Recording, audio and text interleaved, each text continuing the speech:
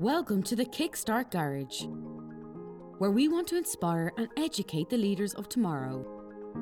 Join us as we learn from the best in the business.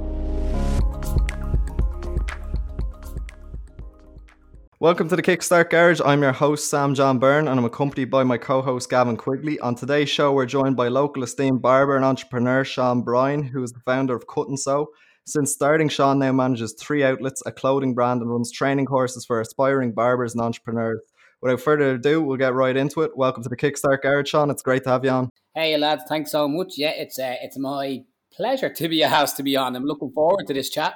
Great. So from reading other interviews and listening with other interviews actually with yourself, you seem to be the poster child of this born to be hustler, starting from one chair in the basement of a pop-up shop to now owning 3 fully kitted out stores. Can you share with our audience where and when your entrepreneurial journey began? Yeah, so for anyone that knows my own story previous or in our industry, it's kind of like a broken record, but it is a little bit of a rags to riches.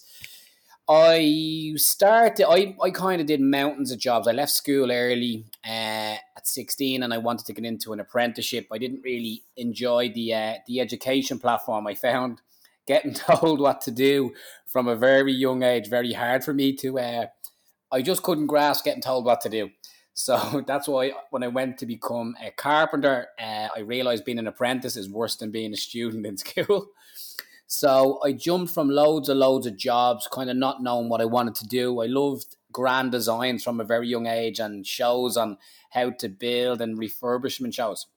And I always thought that the builders or the foremen or the bosses of building sites seemed to take less, what's the word, stick or less. They didn't take as many rules or didn't have as many people above them as I did in all of the other jobs. So I started in a hairdresser's at the bottom as an apprentice hairdresser. And the reason I think I loved it, even though I had no intentions of becoming a hairdresser, was the human factor or the working with people. You know, when I was an apprentice carpenter, I found myself working on cold building sites or in attics, and there was no gratification. There was no well done or tap on the back. You wouldn't even see the people you were working for. So I knew from, I suppose, being about 18 to 21 in this area of becoming, losing an apprenticeship and then starting another apprenticeship in a totally different industry, that my skill set was probably my personality. I didn't know it as well as I do now, but I really found that when working with people and doing small tasks in hairdressing, you got rewarded with compliments or like well done. And I think I just flourished with what I like doing, and that was making people feel good. And, it was instant gratification. So if you shampooed somebody's hair well, which sounds small and silly now, they liked it and they would tip you, like €1 or €2. And then when you got on to the further part of that education, you would, cut somebody's hair or do their colour and they would tip you more and be even more happy, and you grew a relationship with them. So I think I knew then, okay, I was pretty good at hairdressing, but I wasn't a superstar and I didn't want to be. But then as I got into that industry, I kind of started to get more requests from gents, and I gelled more with gents, even though I'm not like a butch masculine bloke, like I'm not into football or any of that crack. And I have 5 younger brothers, so I just preferred doing the gents kind of side to things. And I think around the time that I set up was post Celtic Tiger. So there was a lot of opportunities and spaces and shops within shops. And one of my friends, Josh Gordon, set up a pop-up shop in a record shop in town. And he was younger than me and he did really well. And I could see that we both knew the landlord. And I was like, God, if he can do a pop-up shop, instead of me doing mixers in my kitchen where it's bad lighting and my mom was going crazy with me, getting hair all over the place and having loads of random guys coming in for haircuts, I asked the landlord, could I cut hair in the basement of the shop? And he was happy for me to just give him, 20% of what I took. And that was probably the start of Cut & Sew officially. And yeah, it was oh my God, how many years? It's 8 years now. So 2013, the end of 2012. And I didn't think of myself as a business owner, entrepreneur, or any of that. But that's kind of where the start of it was, And I think that's so important in any role, I suppose. Just the whole idea of feeling valued and feeling appreciated. And I think no matter what kind of job you get into or what industry you go down, you need to find somewhere where you are valued. Sean, do you want to talk to us about that transition from Tony and Guy to running your own pop shop in Temple Bar? Just in terms of how it felt transitioning from employee to self-employed. What was that experience like? Well, so I'm fortunate enough to have been asked to do talks in Trinity and IADT, and I felt like a bit of an imposter as such. I was like, why would all these guys that are fortunate enough to go to college have an interest in my story? And a couple of business students would email me and say, can I write a thesis or can I do my story on corporate versus independent or something? And I didn't really understand why they would want to come to me. So I didn't have a business plan or a business model. And when I did it, essentially, I don't come from nothing. I come from a lot, but financially, like my mum and dad are very hard working. Like my mum worked for years in various jobs and then is like a full-time carer, and then she became a full-time mum with 6 kids, so she had her hands tied. And my mom has actually always worked and had her kids, and then my dad is an amazing chef and he's a soldier. So my dad always had 2 or 3 jobs. He was like a bouncer Friday, Saturday night, and then he would work in the army 5 days a week cooking, and then he would have to uphold working in restaurants part-time as well. And it's instilled in me, like my mom and dad are grafters, but the transition, I lived at home. I always gave up a bit of rent. I I didn't really have any fear because I was told I can kind of do anything I want.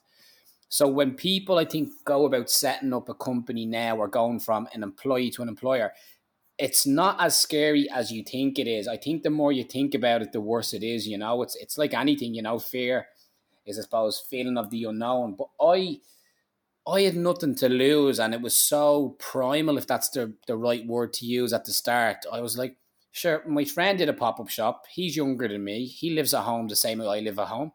Asked the landlord, is there any chance I can set up a barber shop on a Saturday? And little to be told, I don't think I've actually said this on any podcast, but when I set up, I was still a hairdresser. I just changed working in a Saturday, so I was doing Monday to Friday in a hair salon, and on my days off on the Saturday, I would go into town and work all day Saturday at this pop up shop. And that was the risk, And some days it was great the first week. Then I think there was two the second week. And it was so up and down that I was like, is this going to work or what's going on? And I didn't know what next week was going to hold. So I'm not like it's not that inspiration at the way. I think the passion it was a labor of love. I just loved the feeling of having my own little space. And it's very powerful when you get your first few quid in the till, it was pretty amazing. And then I think over the course of the next couple of months is the awkward period. I think Rob Lipsett, who I follow, and he got a very interesting story. He transitioned from when your side hustle brings you in more money than your main job or hustle. That's when you kind of have to take a leap of faith. So he used to deliver, I think, food and meal prep company and work in a gym. And then he was making more money off his own online programs and apparel, that he transitioned to being, his own boss as opposed to being an employee. So I kind of had the same moment when after a couple of months it was up and down. I said, right, I can either go at this full tilt and take a risk, or I can just stay being like working like a madman for someone else and, not really getting much more reward than what I was. So it was a scary time. And again, I was living at home. I don't have any kids. So the risk was quite low, but it was tough going in and making that decision, as every business owner will find. There's a lot of dark days and unknown future kind of thoughts that go on when you do it. So that's kind of the transition. It was tough, but I had a lot of support, like not financially. Like I worked my socks off or my backside off at the start, but it is a weird period when you transition from an employee to self-employed. Yeah, and you've kind of mentioned that in your answer, and it's a really good answer. And Rob Lips is someone who I've followed as well since the very, very start, since he was like living in, I think he was living in his parents' house or something, and he had his cat and everything. And it's such a great story. And I think that story and your story, they kind of show that you don't need everything to be perfect to start. You just need to start, and you need to figure out, like you said, whatever comes primal to you, whatever comes most naturally to you, and just go for it. And it can start off as a side hustle, like you say, and then when you get that proof of concept and you start getting a few quid in the till, you can really just start putting more of your energy into it. And I want to ask you, Sean, you've kind of mentioned this, but some people, they like to plan for the future. They like having as many things laid out as possible. Others just like to see how things come. Did you see yourself at the beginning one day running your own business, or did it really just all come about as a result of the actions you took? Well, to be quite honest with you, and this is, I think, a very valid point. When I opened up, I built the shop, and I think I might even find the picture. I think I've posted it numerous times on the story, but not on the main Cut and Sew page. I built one, like a unit, like a one station shop, like even in the basement of the record shop. The space was, quite small, but I could have put in 4 chairs, right? So when I see the young guys doing it now, it's a lot different. I think not in a, I don't know if I'm allowed to swear or not on this. Are we able to swear? Go for it. Drop it. Yeah, I like it, lads. Okay, we're over 18. It's hopefully Spotify won't beep us out of it, but I don't want to sound wanky, but back then I was so unaccepted in the industry because I was a hairdresser. All of the barbershops then, none of them had social media, like none of them. And none of them did appointments, bar maybe one, I think. And when because I came from hairdressing, the only reason I did appointments was because that's how I was trained in hairdressing. And it was pretty mad to do that, but it's, I don't know. I'm going off the point here again. Sorry, what was the question? No, you're grand, you're grand. So I'll just go back to it. It was more about, did you plan much of it, or did it all just come about as things progressed? Sorry, yes. So no, like I didn't plan it, and I purposely built the shop to just have one chair for me because I never had staff. It wasn't my intention to have staff. And the first picture, sorry, that I did post, or I think I posted, it's one chair, which was a spare kitchen chair my mum had, and it was basically one mirror, one chair, and all of the staff give me grief because any kind of interviews, or the few times I've been in the paper, people be like, from one chair and one mirror to this. And I purposely built it as a one-man show. So I didn't plan it to be bigger than what it was. When I got to the stage of being so busy, that I could cover more wage than I had ever earned before, or than I'd ever been paid, I was so motivated. It's funny. You're kind of like, it's not a light bulb moment as such. It's like, wow, man. It's like when somebody makes an effort. Like we were in the basement of a dingy basement with no natural light. Now, cool record shop, but it was in Temple Bar, down the street. There was no signage outside. I didn't have any money for like a sandwich board for cool neons. There was no social media, and it was word of mouth. And I think actually no, there was Bebo, but like I think Facebook was around 8 years ago, obviously, but there was nothing like you see now. There was no Instagram. I literally remember. I think I just joined Instagram a few months after opening, and it was crazy. I remember from some of the hairdressers and people that used it was just like text, and I bought a physical diary and I had my phone number on it, and it was just word of mouth at the start, lads. It was as I said, it was so primal. I was like, it was crazy. And I think what happened next, which we'll go into that later, was kind of the magical moment, but that's how it was. I built a one chair, one mirror just for me, and it wasn't intended to be any bigger than what it was. Yeah, and just to kind of follow up on that, so like many entrepreneurs kind of face this problem of analysis paralysis. From the get-go, you seem to be more so just taking action and kind of planning your next move, just kind of gradually progressing. Almost like, let's see where this takes me kind of attitude. Do you feel like if you could go back, you'd kind of take more of a planning approach, or you just keep plowing ahead as you did? So there's like my dad always says this. He goes, "Geez, you're so man." He's like, "How do you keep on opening shops, or why are you like doing clothes, or it's." I think because I came from, I hate saying didn't come from nothing. I basically started with one chair, one mirror. And if all the success got taken away, I would be just as content as being like Sean the barber making good money as I was as Mr. Cut and Sew, which I've really embarrassingly named myself on Tinder once or twice before. Don't worry about that. And I just finished a book called Ego is the Enemy. So I definitely had a bit of an ego when the success kicked off, which is weird because, again, like one of the guys that tattoos me, he's like the thing that people seem to like about me is I'm very honest, open, and down to earth. But there was definitely a stage where I got an ego, and going forward, as you said, I have to plan a bit further ahead, because it's not only like my name, it's all of the staff and all of the shops who I do think about, and I look at myself more now as a kind of a player coach, like I don't even know who was like, again, because I'm not really into football anymore, I don't know who's a player coach, but I still work 5 days a week cutting on the floor, and I run and manage all of the shops and all of the social medias and the education in the academy. So there's a lot more planning, and as we spoke about previous to this, the moleskin and notepad and pen is part of my daily ritual, which is the best investment I think anyone can and should make, as a notepad and pen.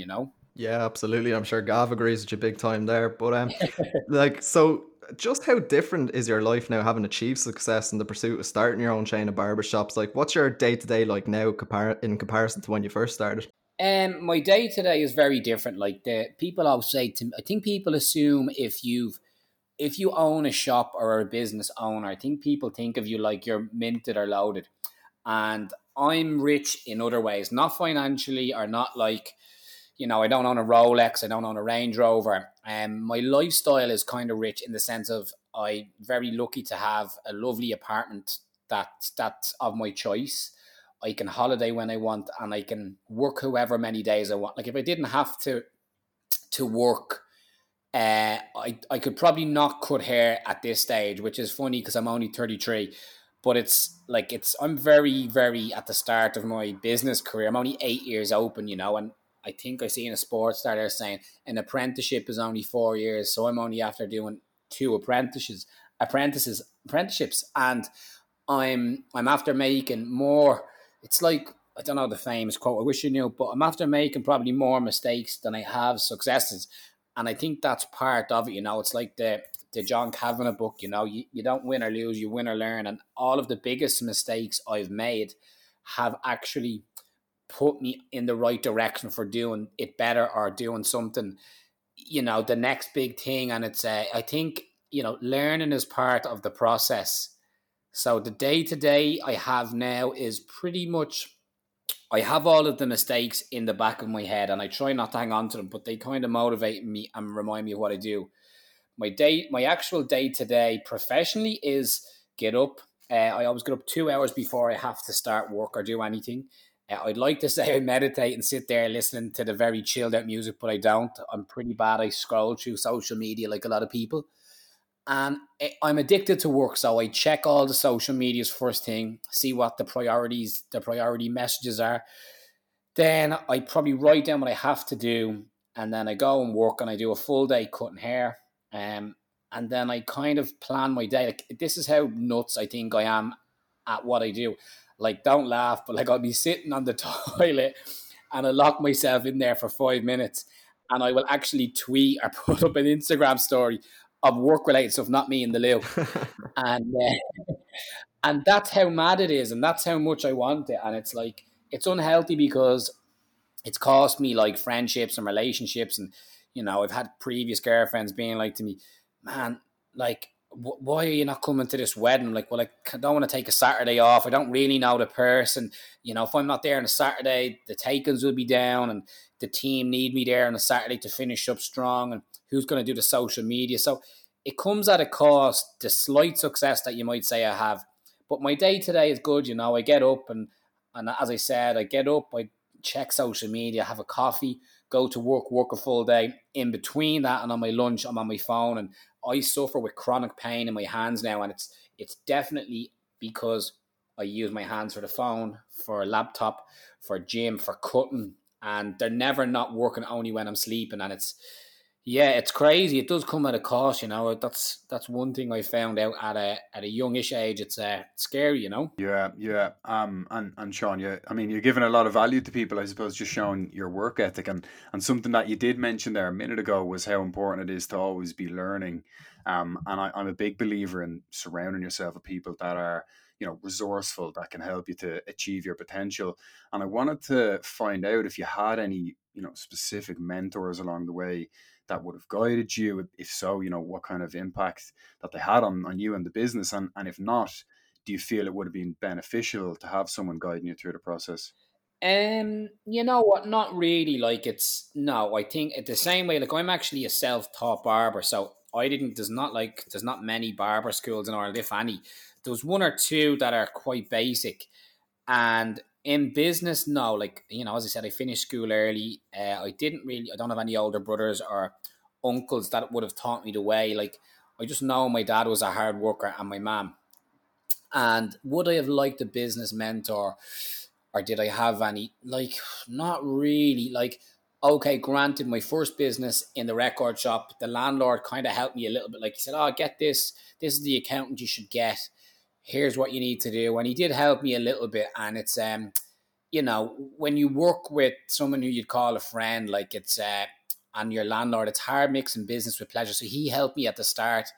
But unfortunately, at the end of the original shop, which we started out in, that's why I just don't mention his name or the shop out of probably a bit of hurt and a bit of, I don't want to say anything bad about anybody, but we ended up we don't speak anymore, and that's what I'm saying. Everything comes at a cost. Like the landlord who was my friend helped me and gave me the opportunity, and I walk past him in the street now and we don't say hello.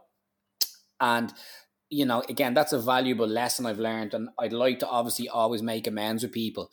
But then when I look at people who guided me or who gave me some sort of mentoring, not really. I think the truth to life, or when you walk through life, you learn these things. Like, if you're like, for instance, we had a flood in the shop one year, and I was like, I didn't have shop insurance. I was like, what? Like that's so then you're like, oh crap.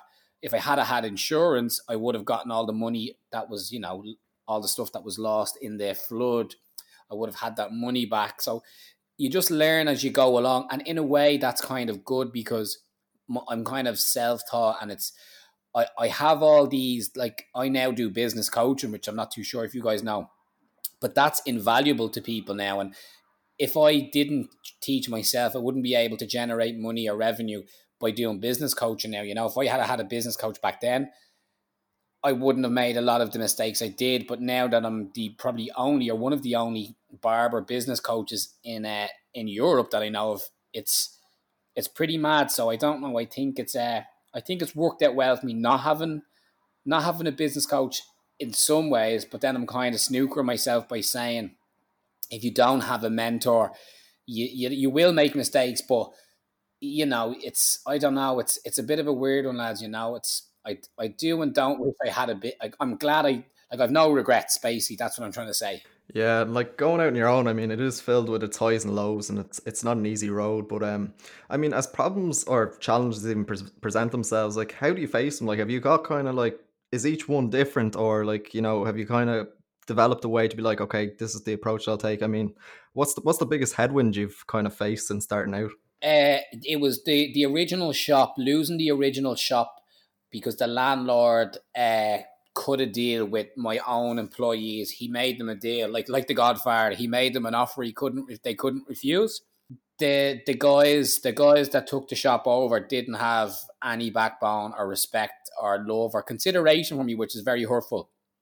They If they, like, I'm waiting for an apology, right, which I know I'm not going to get out of, like, whatever, the guys are too stubborn. I'm like, if I employed you for 2 years, or if you or any of my bosses, I'm grateful for the opportunities. I put so many people on so many platforms, and to be not even spoke to or asked about, or how do I say this? The biggest headwind was losing the original shop to my own staff. But then again, the learning process of that is, if I had have had a better contract, with a good solicitor, I wouldn't have lost it. So, and I've went on to do amazing things, 10 times better than what I had. So I'll go into that. But the head wound was on a personal level, being screwed over by people you cared for and helped and built up and grew through your own company. It's tough. I'm super proud of all of the staff, and I'm very grateful for every one of them for helping me, whether they've skanked me or not. And it's only these particular guys that did it, and that hurts because all of the staff who have worked for me, I'm friends with and support, and I've worked with and still see and have a point with. But this particular one, I don't know why the lads just don't seem to have had the love, care, consideration, or backbone to say, look, we've been, offered this. We can't say no. It just blows my mind that somebody could have the audacity to do that and to walk around Dublin and go on. And I think it's piggybacking off someone's success. I still own all of the stuff in the shop. I own the tiles, the mirrors, all of the work got in was me. It's not them. That's hard. That's the biggest head wound. And it's been 2 years, and I actually seen the landlord today, guys. So it's not pretty mad. So it hurts me that the guy that gave me the start, had to, for his own reasons, I respect, had to just say, look, it was 5 years or 6 years. He's like, it's come to the end of the road, and we're gonna go our separate ways. And I was like, can you do this to me? And then my contract, obviously, my lease had said, yeah, it was up, and I was like, presume we were just going to renew it, and presumption is the mother of all f-ups, So that's the worst one, lads. That's I'm very passionate, and I stated it a lot. I even made a T-shirt saying "Stay away from snakes and fakes." That's how I vented it. And you know what? Nothing but bad things came from that. There was more grief, and the lads were trying to book in fake appointments, and they did, and slandered me, and it was a bad vibe, and it's not what I'm about. I actually wish the lads well now, and hopefully they'll send me an apology card and a bottle of whiskey if they hear this podcast. Yeah. And you know what it goes back to, Sean, something that you mentioned a few minutes ago. It's the whole concept by John Kavanagh of you don't win or lose, you win or you learn. And I suppose even though that was one of the biggest piece of adversity that you faced on your journey, it's just one of those lessons, and it's one of those things that you're kind of forced to learn from. And like you mentioned with the solicitor and the lease and everything, it's a mistake that you'll make sure not to make again. I was just going to say though that there's a lot of universal principles that you can learn from starting a business that can be applied to different businesses and other industries, and I'm sure you've applied them in starting other ventures such as the cut and sew apparel and the coaching that you mentioned. What would you say are the most important principles or values that you'd share with our audience? Treat people how you want to be treated. Like, not only is Dublin a small town, like the world is so small.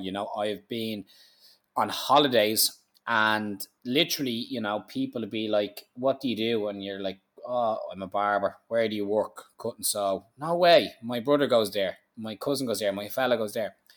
And, I don't know, just don't screw people over, because and your reputation is everything. And, don't screw people over. Treat people how you want to be treated, and just be a good human, be sound. I think as Irish, not as Irish, as I suppose being an Irishman, it's like, I think our nation, we're pretty cool, like it's, I think we're pretty cool, and don't be an asshole, you know what I mean? And also, like, I try and be as good a person as I can be, and as nice a boss as I can be. And my very first boss in hairdressing, a guy called John Marr, he passed away during COVID, not COVID related, I don't think. And it hit me. I was like, wow, this guy was my favorite boss. He treated me with like so much respect. Even as an apprentice, when I literally had to clean the toilets and make tea and coffee and shampoo the granny's hairs that I didn't particularly like doing, he actually was like caring and considerate and considered my future. And I was like, you know what? I worked harder for him because he treated me with respect, and he made me feel like I could go on and move on in my career. And I was like, that made me want to be a cool boss. So that was kind of like, I don't know, a bit of a motivator for me. That's maybe because I had a really good boss. And now when I think of my story, like, I would like to think I am the soundest boss. And I don't know if every boss actually feels like that, but genuinely I feel it in my bones. And it's not detrimental to me, because all of the staff that have worked with me, they've all gone on to do well, most of them have gone on, nearly all of them have gone on to open their own shop or do their own thing. And that's what you want, you don't, I see all of the people have it twisted. They don't want their staff to leave them. I'm like, I only said it to Stephen, I was like, if you are here in 5 years, I think we're going to have to terminate your contract. I was like, I don't want them to be stuck in the same job or role for 5 years. I think it's important to move on because we are the leading brand in Ireland. And I think that's the mindset you have to be as a leader, as, if you want to call it cheesy, it's cheesy. But I do feel like I'm leading these 20 guys who are coming to me to be either an apprenticeship, to go on to be a senior barber, to manage, to have their own shop. And if I'm not on my A game or a nice boss or show them how it's done, I think they're going to like upset or ruin the industry they're getting into. And that's it. Actually, it's weird that 4 guys that worked for me this year have opened their own shop, but we still seem to stay busy or keep getting busier. And I think it's because I wish them well, and people respect not only me but the Cut and Sew brand. They're like that. I support and build them up, and it's what I was kind of trained to do as a hairdresser. Have my own salon, or I don't know. I had a good leader, so it's come back to me, I think, tenfold. That rest in peace, my old manager. But like, he grew from working for somebody to having his own franchise, to opening his own shop, to then losing a shop and passing away. And it's a bit of a mad moment. Life goes so quick, so be a good human. Sorry, I went on a bit of a tangent there, lads. No, that's pretty inspirational there, Sean. So I kind of just want to talk a bit more about Cut and Sew then, even of itself. So obviously a very successful and recognisable barbershop brand here in Dublin. And right now we're quite literally living in a bit of a weird reality with people wearing masks and everyone's stuck inside all the time.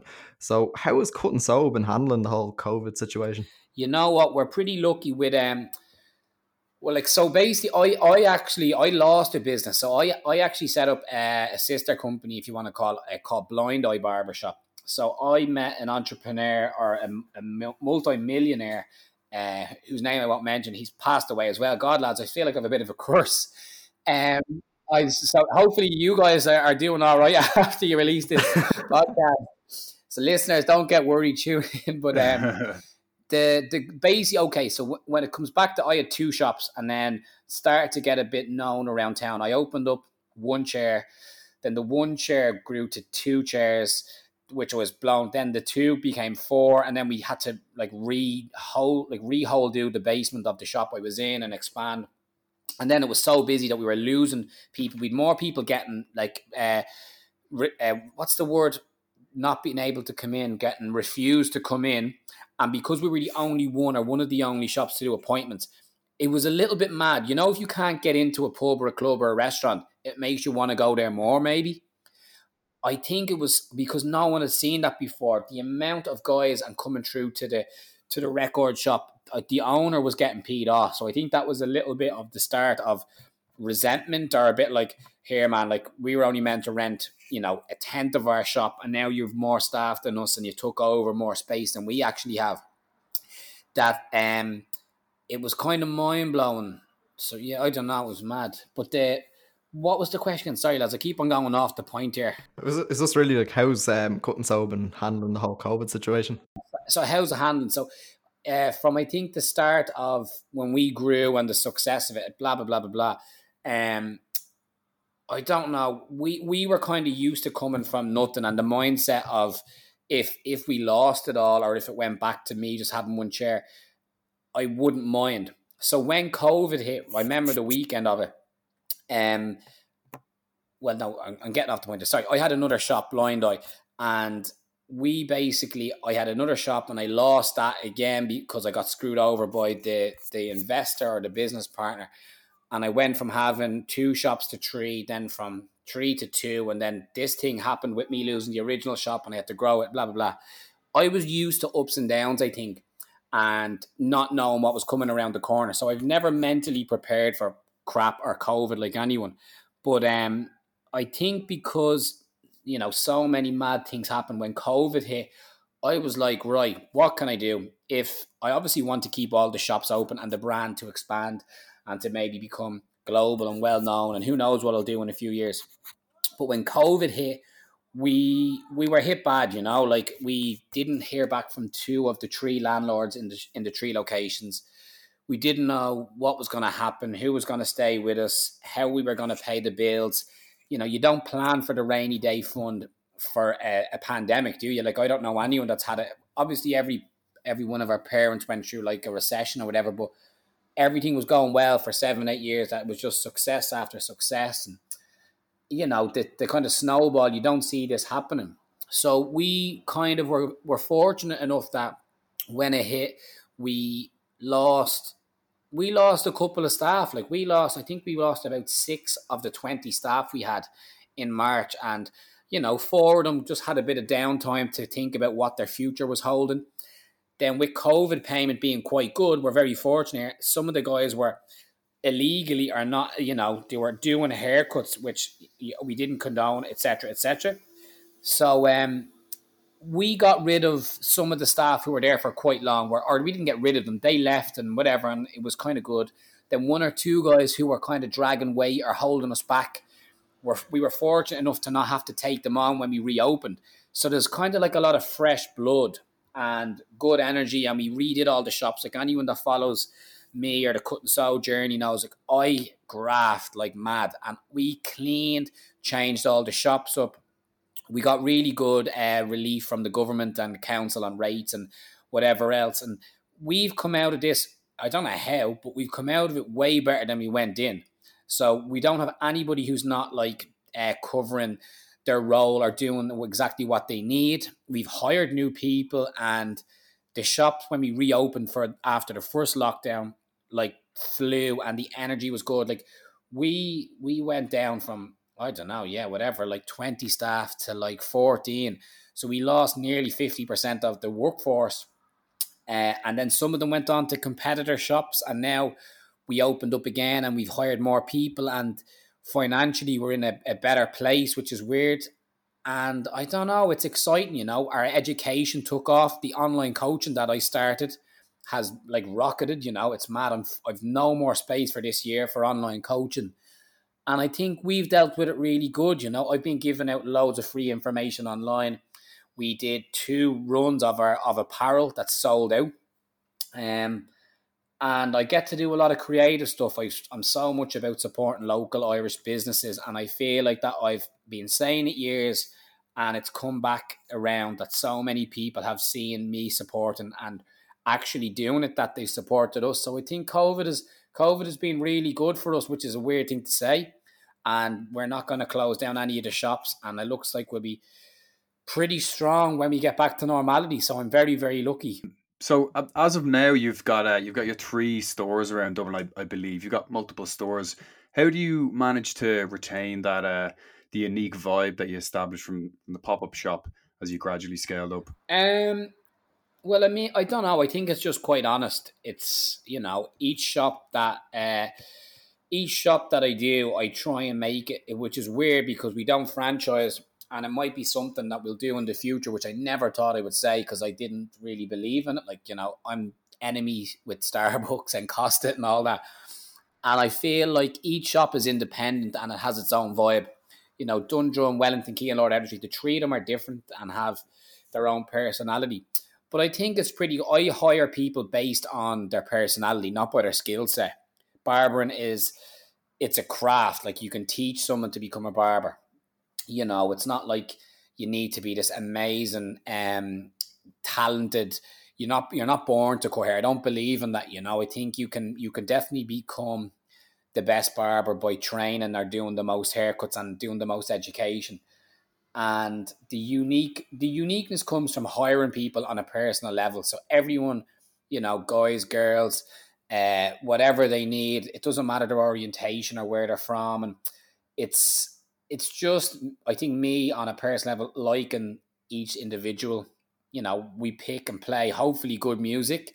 It's always been about boiler rooms, supporting local and hiring local hardworking people, and then the communities get behind it, and I think they really love it. And again, it's honest, you know. It's don't get me wrong, like, it's a barber shop, but it's not just a barber shop. You know, we made a documentary a few years ago with the guys at Collective, and we premiered it in the Sugar Club, and it's so like, what? Who does a documentary about a barbershop and you have a premiere? It was bananas, and it's, when I think about it, and even listening to myself back then, it was like it's always been about family and the community and people around it. And the name of the documentary is called Not Just a Barbershop. And I think when people come in, like, they come in early, they chat, they know the guy or girl, the music is good. You don't know who you're going to see in the shops, whether it's like famous DJs, the local kind of man or woman about town. People bring their dogs in. There's kids getting their first haircut. There's the cool OAPs. It's pretty cool and exciting, I think, to come into the shops. And because they're all different, they cater to all the different people, as opposed to just rolling out a franchise from the UK or America, or, like, no disrespect to the most well-known famous barbershop around, the Grafton Barbers, which is massively successful, and I take my hat off to the guys. They're amazing at what they do. Their business model is a lot different to ours. I can make a lot more money if I just opened up 10 regular barber shops, charge less money, and didn't do appointments, and didn't put in love and love and sweat and blood and tears into them. And as I said, it's a labor of love. It's because I still do the job 5 days a week, cutting, and then I still work on my days off doing the social media. It's a labor of love, and I look at them like my children in a weird way. Each shop I'm very proud of, and the staff in it. So I think people vibe off that, and that's why they keep on coming back. Yeah. And I think everything that you're saying and telling us about cutting, so it kind of translates across to every type of business. You need to kind of create a community, and you've infused your personality into the brand, and you've translated it into the different locations. I just wanted to ask something though. I've recently read this book by Phil Knight. So Phil Knight is the founder of Shoe Nike. Dog. Yeah, Shoe Dog. Probably one of the best books I've ever read. Wow. It's so easy to read. But I don't know if you've read it. It's fantastic. So and it basically documents, and it gives the narrative of the struggle towards success, and it's not easy, and it's kind of told by Phil Knight, and he goes through the ups and downs from setting up the factories and thinking they're about to collapse. Oh, having no cash flow. Yeah. Exactly, yeah, and that's kind of brings me to the question: has there any been a moment where the business came close to failure, or you thought, you're like, "Fuck, maybe this isn't going to work"? Yeah, like you guys said, what was the biggest headshot moment or head wound moment? Uh, I basically, I don't know if anybody knows this, but the rainy day for, thanks to my dad, he was like, Sean, he goes, you're nuts. He goes, why are you bleeding, getting all these nice apartments? Why are you flying first class to feckin' Bali? Why are you going around wearing designer gear? And I was like, again, I was in a long-term relationship for 6 years, and God love the girl. I think I was a disaster the last 2 years because I just started cutting saw, and I was like mental into it. I was like, this is my little ticket to success. I just want to be my own boss. That's like, when I write a book, which I will do, and it sounds a bit crazy because people are like, you're only a barber, you're not a millionaire, you're not like a fucking Gary V type, and I'm like, I'm my own Gary V. But I just want to, I don't know, lead and fucking get on with it. But yeah, I don't know.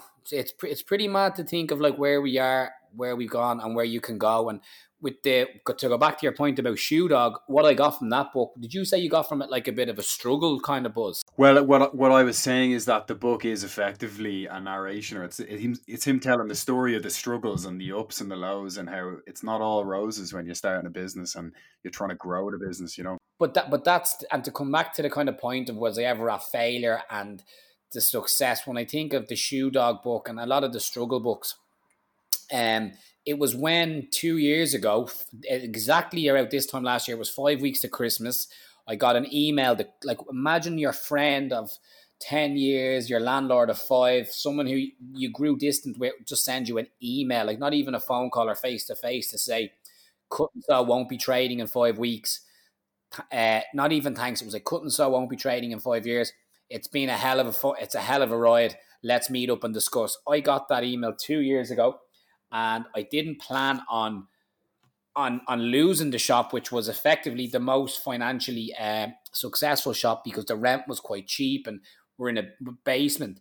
I was like, oh crap, I have to get all of the 6 lads in that shop employment for January 1st. And I was on a plane in business class, about to take off, and I checked my emails, which I would never do when I'm on holiday mode. I was going over to get a holiday before the Christmas rush, and my heart sunk. And I kid you not, I literally was like, "You're kidding me." It was like being stabbed in the heart. It was so cold. I couldn't believe it was legit or it was real. I was like, "What have I done to deserve this?" But we grew apart. There was resentment. I wasn't an angel tenant, you know. I kind of maybe took my eye off the prize, and I then went into a state of like shock. So it was the only time I stay off my phone, lads, is when I'm on a plane. Well, I don't go on the internet, you know. I had to go on Daft. I had to see how I get a new shop. Like, it's not cheap, you know. You can do a shop for cheap, but you're talking 20 grand to get like your solicitor fees, your head of terms. You need a security deposit. You need a shop fit. And who can get builders in 5 weeks? And I was saving for an apartment. And, you know, if an apartment's 300 grand, you need 30 grand for that. So I was essentially like stripped of my first house or apartment, because I spent all of that money to guarantee the 6 lads in that basement had employment for January. And I didn't know that the landlord had spoke to the two guys in there, the two top guys in there, and it cut me a deal. And they knew I was fighting to get them a job. They even came into the shop 2 weeks before I opened and still hadn't spoke to me. And this is where the head wound comes in. I was like, how can you walk into this shop where I'm trying to save your job, and you know well and good, because they'd ordered the stuff weeks in advance, that you're taking over that shop, and you see me on my hands and knees. I did all the work in there from my carpentry days, lads, and I begged and I grafted, and as if there was a picture of me on my hands and knees in a like covered in muck and cement and on the floor painting and cleaning, of like, we did it. And I opened the shop to guarantee they all had employment. And the day before we opened, somebody had leaked that they'd seen the guys in, they heard that they're not coming with you. And I was like, "You're joking me." And I had to walk in on the day before opening the new shop. I went in to pick up all of the final bits in the basement where I started, and the guys were in there cleaning and painting. Like, that is the worst I've ever felt, after paying these guys a fortune and helping them. And I was like, I've just spent what should be money for my first property to save your job, and you're skanking me. And the landlord didn't even look at me in the eyes. I had to walk up and down the stairs of the basement, like, it was the most awkward 10 minutes of my life. I'm like, "You absolute shady fecker." Like, you know what I mean? It was so badly done.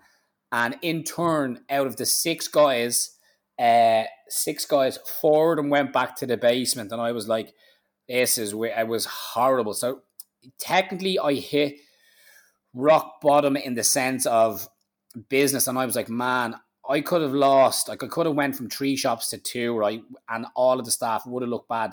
But in my own defense, I think, as I was saying, and I have to go back to this because I've just finished that book, Ego is the Enemy. I hadn't grafted in the last 2 years. Like, in the last 2 years, I got so much success so quick, and there was no one at our level, and there was nothing, like, nobody was opening shops like us, and it was just crazy, and we ruled the roost. That I think I needed that wake up call, that, oh God, you need a better solicitor, you need to secure your own future, you need to make sure that you're hiring the right guys, and your branding is cool. And then I hated that basement, and I don't like to use that word, but that's why I couldn't go in. I couldn't face it. It was so, the upstairs bit, the record shop bit of it, was like, the lads are lovely that worked in there, some of them, but it was so childish, and you had to walk from into a business via another business. I had outgrown that and become, bigger than that shop massively. And I was just like, I was so unclued into running that business. I just thought it would run forever. That by losing the shop, I gained Lord Edward Street, which has now come on to be the most financial out of all of the shops, massively. And it's not in a basement. It's got the biggest windows of a barber shop in Dublin city centre. And we run an academy out of there. We don't have to share a shop with other people. And I've never been happier with business. So it's funny that by losing that, I've set up myself for I've like a 10-year lease in all of the shops, which are bulletproof, with the best solicitor that I have, which is Nicola Rooney. And okay, you might lose the first shops, and like that might take away, a lot of your 30, 40 grand that you'd saved and worked hard for. And that's hard to do, lads, when you're a single guy flying first class around the world. I might look like I'm rich, but I'm definitely not. Um, and it was the best story, and then before, like, then I think, Gavin, I didn't like, I remember I was like, what am I going to do? And I think I bought like Business for Dummies book, and I started to read, and I bought Shoe Dog, I bought the 4 Hour Work Week. I'm looking at my books as I'm reading this. I bought Winners. Yeah, Ego is the Enemy. I bought Winner Learn, and I read Alex Ferguson's book Leading. I read all these books, and I don't know. I just got into. I don't hate, the entrepreneur word is a bit mad, but I think by getting that wake up call, like, I hadn't worked that hard. Like, I spent the 5 weeks as soon as I got back from New York, from the first week of December to the first week in January. I worked on Christmas Eve day, Steve. I worked every day. My birthday's the 2nd of January. And I had to go into the shop and pick up the old bits on that day. And on my birthday, I'd seen these guys who I'd hired, and they still didn't apologize to me. They didn't go, oh, hey. They were physically moving my stuff out of the shop where I had hired them. And it was tough. And it's 2 years this January. So I'm going to make it my mission to fly. Hopefully, if I can leave the country, I'm going to fly first class out of here, and I'm going to have a champagne and wish them well, and quarantine, and be safe away from Dublin, and be like, you know what? Look at the difference in 2 years, where I have grown, expanded, and I'm in a financially better place in just 2 years. And my future in business is way safer than it was then. And it's, I'm going to cheers to that. And I think 2 years is enough to let go. I've had breakups that haven't lasted this long. Fair play to you, Sean. Like, you've come a long way. Like, and I mean, I'm definitely sure it's made you the better man of it all. Anyway, but I kind of just want to pivot here as well. I just want to talk a bit about competition. So like, you kind of differ yourselves a lot in that you're just really cool kind of barbershop, and Well, I don't know if we're cool, but I think we are. Yeah. So Andy Grove of Intel, he think he was the third CEO of Intel, and he was also the third employee. He developed this test, which was later popularized by Warren Buffett, to help understand the competitive dynamics in the market. So I thought I'd ask you this question. If you had one silver bullet, which competitor would you take out? Oh, geez, that's probably the best question I've ever been asked. Oh my God, that's so good, because, well, you know what? I think the guys probably have me blocked anyway, so and they're not cool enough to be on this podcast. So you know what? It's I don't like competitors. Okay, I have two answers, and I'm only going to give you the second answer because I feel privileged to be on the podcast. The first answer is there is no competition, because I literally only focus on me, the teams, and everyone that is in the four walls and all of Cut and Sews. And I kind of live by that. And I mean, it's cheesy, but we've all, probably read some self-help motivational books. I'm only ever in competition with myself or my future self. But I look at businesses like, who do I say? Sam's Barbers. And I'm so impressed with them. It's so funny. They're like, I hate this. There's a thing in Dublin, I think, where, people, they want to see you do well, but not better than themselves. When I first started, they were so friendly to me, because my shop was as best as I could make it or afford it, but it was a shithole. Like, when you look at it, like, there was my mom's kitchen chair. It wasn't even a barber chair. There was a mirror I'd taken from my mom's shed, right? And it was literally nailed to the wall, like, not even hung professionally. There was no Wi-Fi, there was no Facebook, Instagram, there was no booking link. And then when I grew, and then I opened a shop opposite Sam's Barbers on the Quay, which is now the Wellington Quay shop, which is the biggest shop we have. And it has like an antique feckin' pool table in it. It's beautiful. It's unreal. And it's on the Liffey. But it faces opposite Sam's on the other side. They did a whole rebrand, I think, about 2 or 3 years ago. And I felt like they were very dated. Like, I was honest. I was like, we're way better than them. And as I said, every owner should feel like they are better than everybody else. I think that's just who I am. And I think as a leader, as I go back to, you should feel like that. And I got that from the Alex Ferguson book, Leading. You know, if your team don't believe in you, well, then the whole thing is kind of tarnished. And I do believe in us, and that's why I think everybody wants to work for us. So the silver bullet I would probably give to Sam's, because they're independent, they're not franchised. They have 2 shops in town. We have 2 shops in town. They opened up a beautiful new shop, not even called Sam's. I don't know the name of it, in Blanchardstown. And then they've 2 in the suburbs. We've only 1 in the suburbs. So I presume a silver bullet means get rid of them, does it? Yep. But yeah, I probably watched too many vampire movies, but and I mean that in the best way. That's me giving them a compliment, and because I still feel like they're financially probably way better than me. They must be if they've got more shops.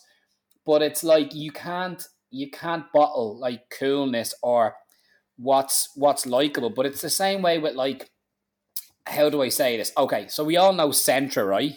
Yep. Or a chicken fillet roll. This is a weird analogy, but don't get me wrong. I like a chicken fillet roll like the next man. But if I'm going, you're not going to bring a girl or somebody you're seeing to Centra for a chicken fillet roll. You're going to go to like KC Peaches or somewhere a little bit more upmarket. But Centra is probably the most financially profitable like shop or news agent in Ireland. Like, everyone knows Centra, and it's not everyone knows KC Peaches. And I feel we're like, not like, we're a little bit like KC Peaches.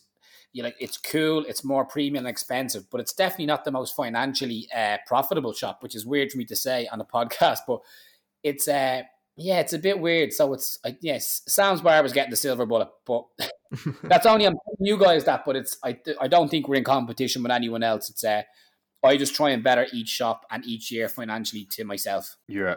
I love that answer, I suppose, and especially the bit about, it's just you versus you. You're not really going to get much from comparing yourself with other people. And I especially like the Alex Ferguson book that you mentioned there. As a big Man United fan, it's a book I haven't read, but I'm going to add it to the list. And I wanted to, I suppose, just it's on the same kind of topic, but just, you mentioned that this a couple of times so far. One of the tools I can see that's been really beneficial for the business is social media. How have you leveraged social media in order to scale your brand? And on that then, what advice would you give to those listening who are also using social media to build their brand? So again, when we first opened, it was, how do I say it? I definitely, I'm honest, if I'm a bit tipsy the odd time and I'm by myself, I find myself scrolling through Instagram and go, wow, the state of that haircut back 6 years ago. Or what was I doing? Like putting a picture of something not relevant to the brand or business on the business page, but I didn't really know how to use it. And again, I didn't go and do a social media course, which I think is only you can actually only do social media in college in the last 2 or 3 years. You guys might know that, like social media marketing.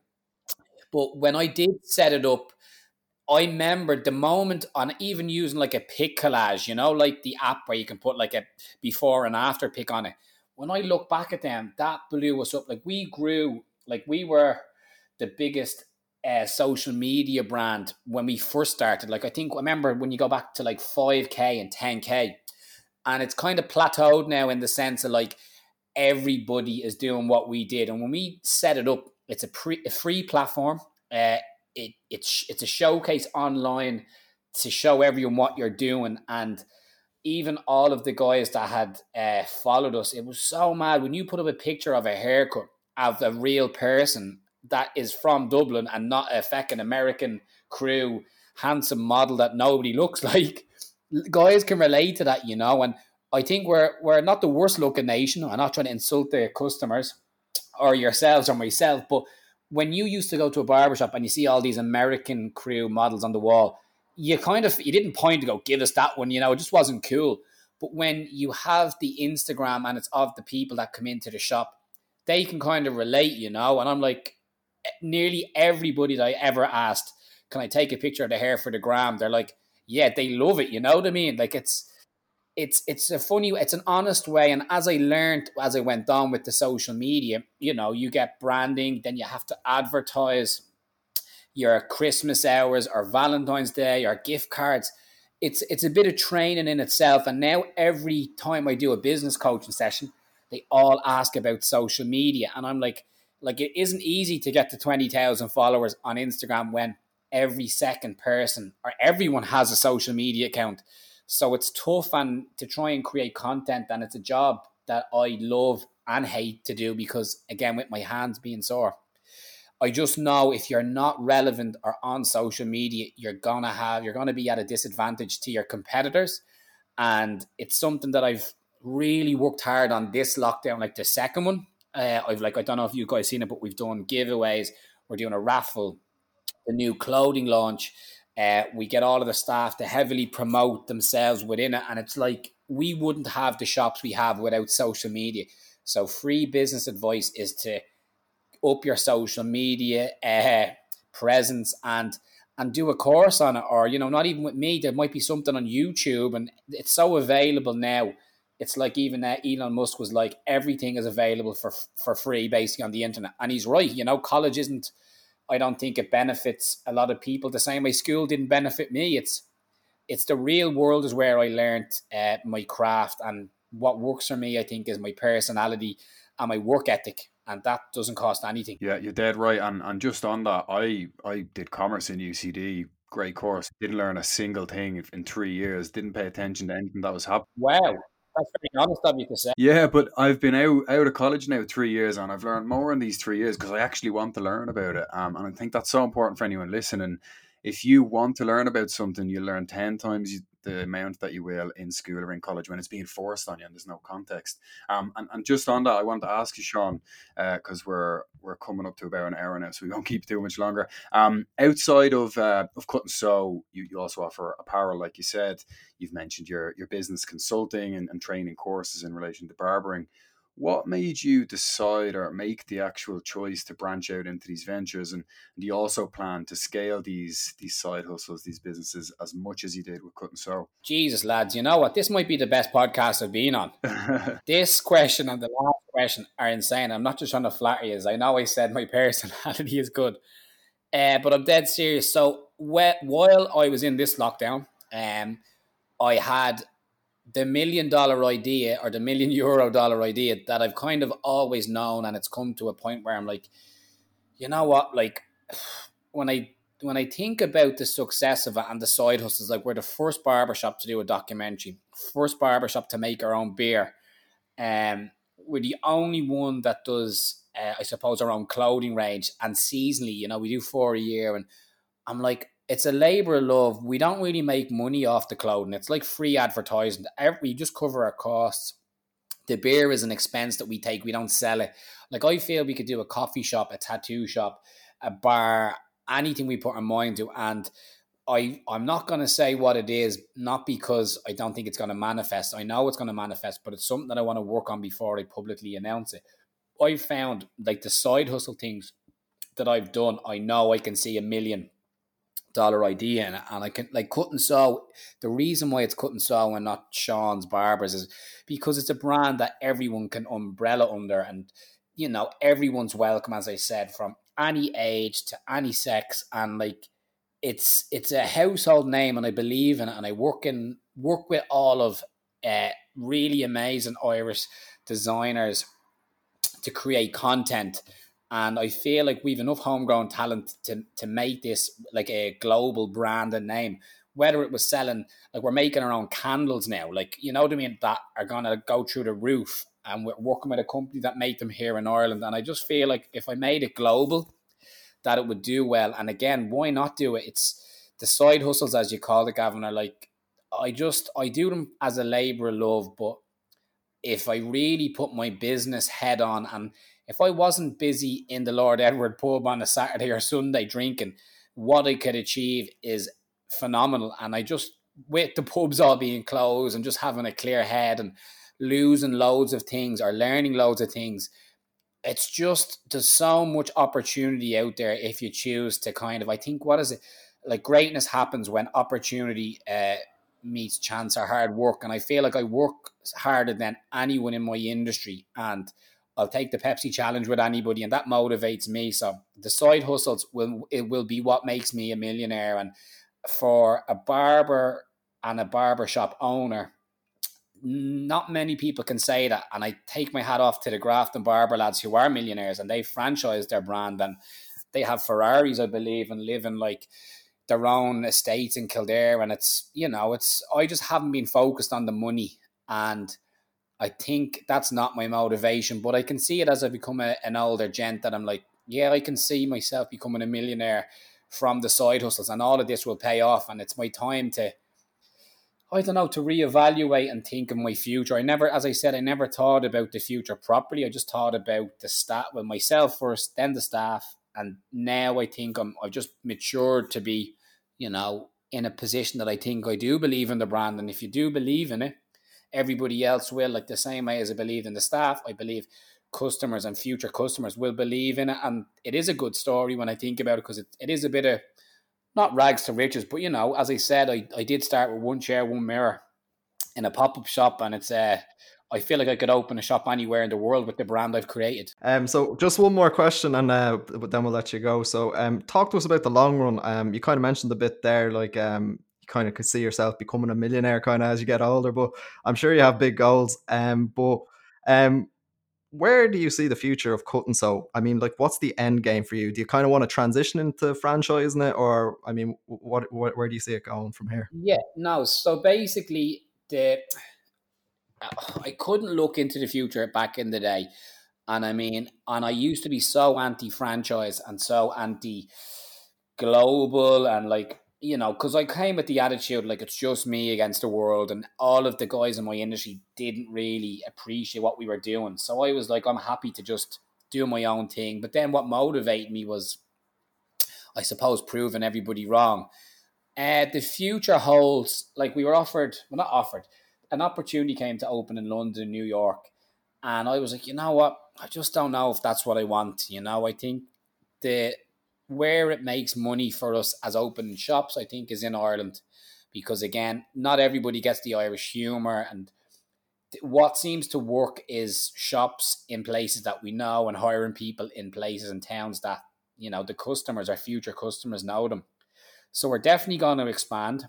This year, which people don't know, but I'll say it because I think it's very relevant, I went to open 2 new businesses, both which couldn't go ahead because of COVID, has been a step back. And not everyone tells you about the failures or the non-opens, but they will happen. So next year, there'll be a new shop. We'll expand on maybe doing the beer or product range. And I think we'll just kind of water the plants as such, or water what we have going for us. We'll invest more in the staff and the new staff. We'll always upgrade the shops. And I think just work on what we have. Hopefully things like doing podcasts with guys like yourselves and spreading the word of Cut and Sew is important. And that's my job. People can relate to me because they're like, I remember going to Sean when he literally couldn't afford rent the next week, or when I was in my mom's house in the box room doing 3 jobs so I didn't have to go back to the hairdressing. And I don't know, people I think like to see the story. I get more likes or posting a picture of me than I do of a haircut now, which is funny. So it's I don't know. It's a bit of a personal story, and I think that's why we relate to Phil Knight and stuff like that in the Shoe Dog story. When you think of Nike and you see his story, like, and he's selling Nikes out of the back. I called it Nike, but I remember now that in the book he says it's pronounced Nike. That just had to get that in. That people don't realize the struggle he had of all the failed, like sleeping in the office, selling the shoes out at the running track out of his boot of his car, having no cash flow, being a bad businessman, to then getting lucky and going over to, was it Tokyo, Japan or somewhere, and the temple is Nike, and then getting the deal. And it's like, people don't really see the struggle, and I'm very transparent with the story of Cut and Sew, and it works. And hopefully in a year's time, next year will be even better, more financially off, and just what we've put in comes out and it flourishes. And I hope everyone does well also, so anyone's listening to this that's lacking a bit of motivation, like, I hope there's some kind of story for 1 or 2 listeners that are like, God, geez, that sounds like humble beginnings, for us. And I hope to see them up in first class having a champagne, toasting to success. Well, Sean, I think that's a great closing note. So it's been an absolute pleasure to have you on the show. We really appreciate you taking the time out, and hopefully when COVID's all over, myself and Gav could take you out for a pint as a thank you. So can you share with our audience just where they could go to find out more about you and Cut and Sew? Yeah, I mean, social media is obviously Cut and Sew Dublin. My personal one, which you may or may not want to follow, is It's Shawnee B, baby. There's more selfies on there and me dancing around the shops than there is haircuts. But there's also a lot of free content for business heads and people that are looking for a bit of inspiration. So yeah, that's where I'm at. And thank you so much for having me on, lads. It's an absolute pleasure. No, Sean, pleasure's all ours. So thank you very much. Thanks for listening. And Sean, we'll catch you on the next one. Thanks, guys. Thanks for listening to the Kickstart Garage. This show is for entertainment purposes only.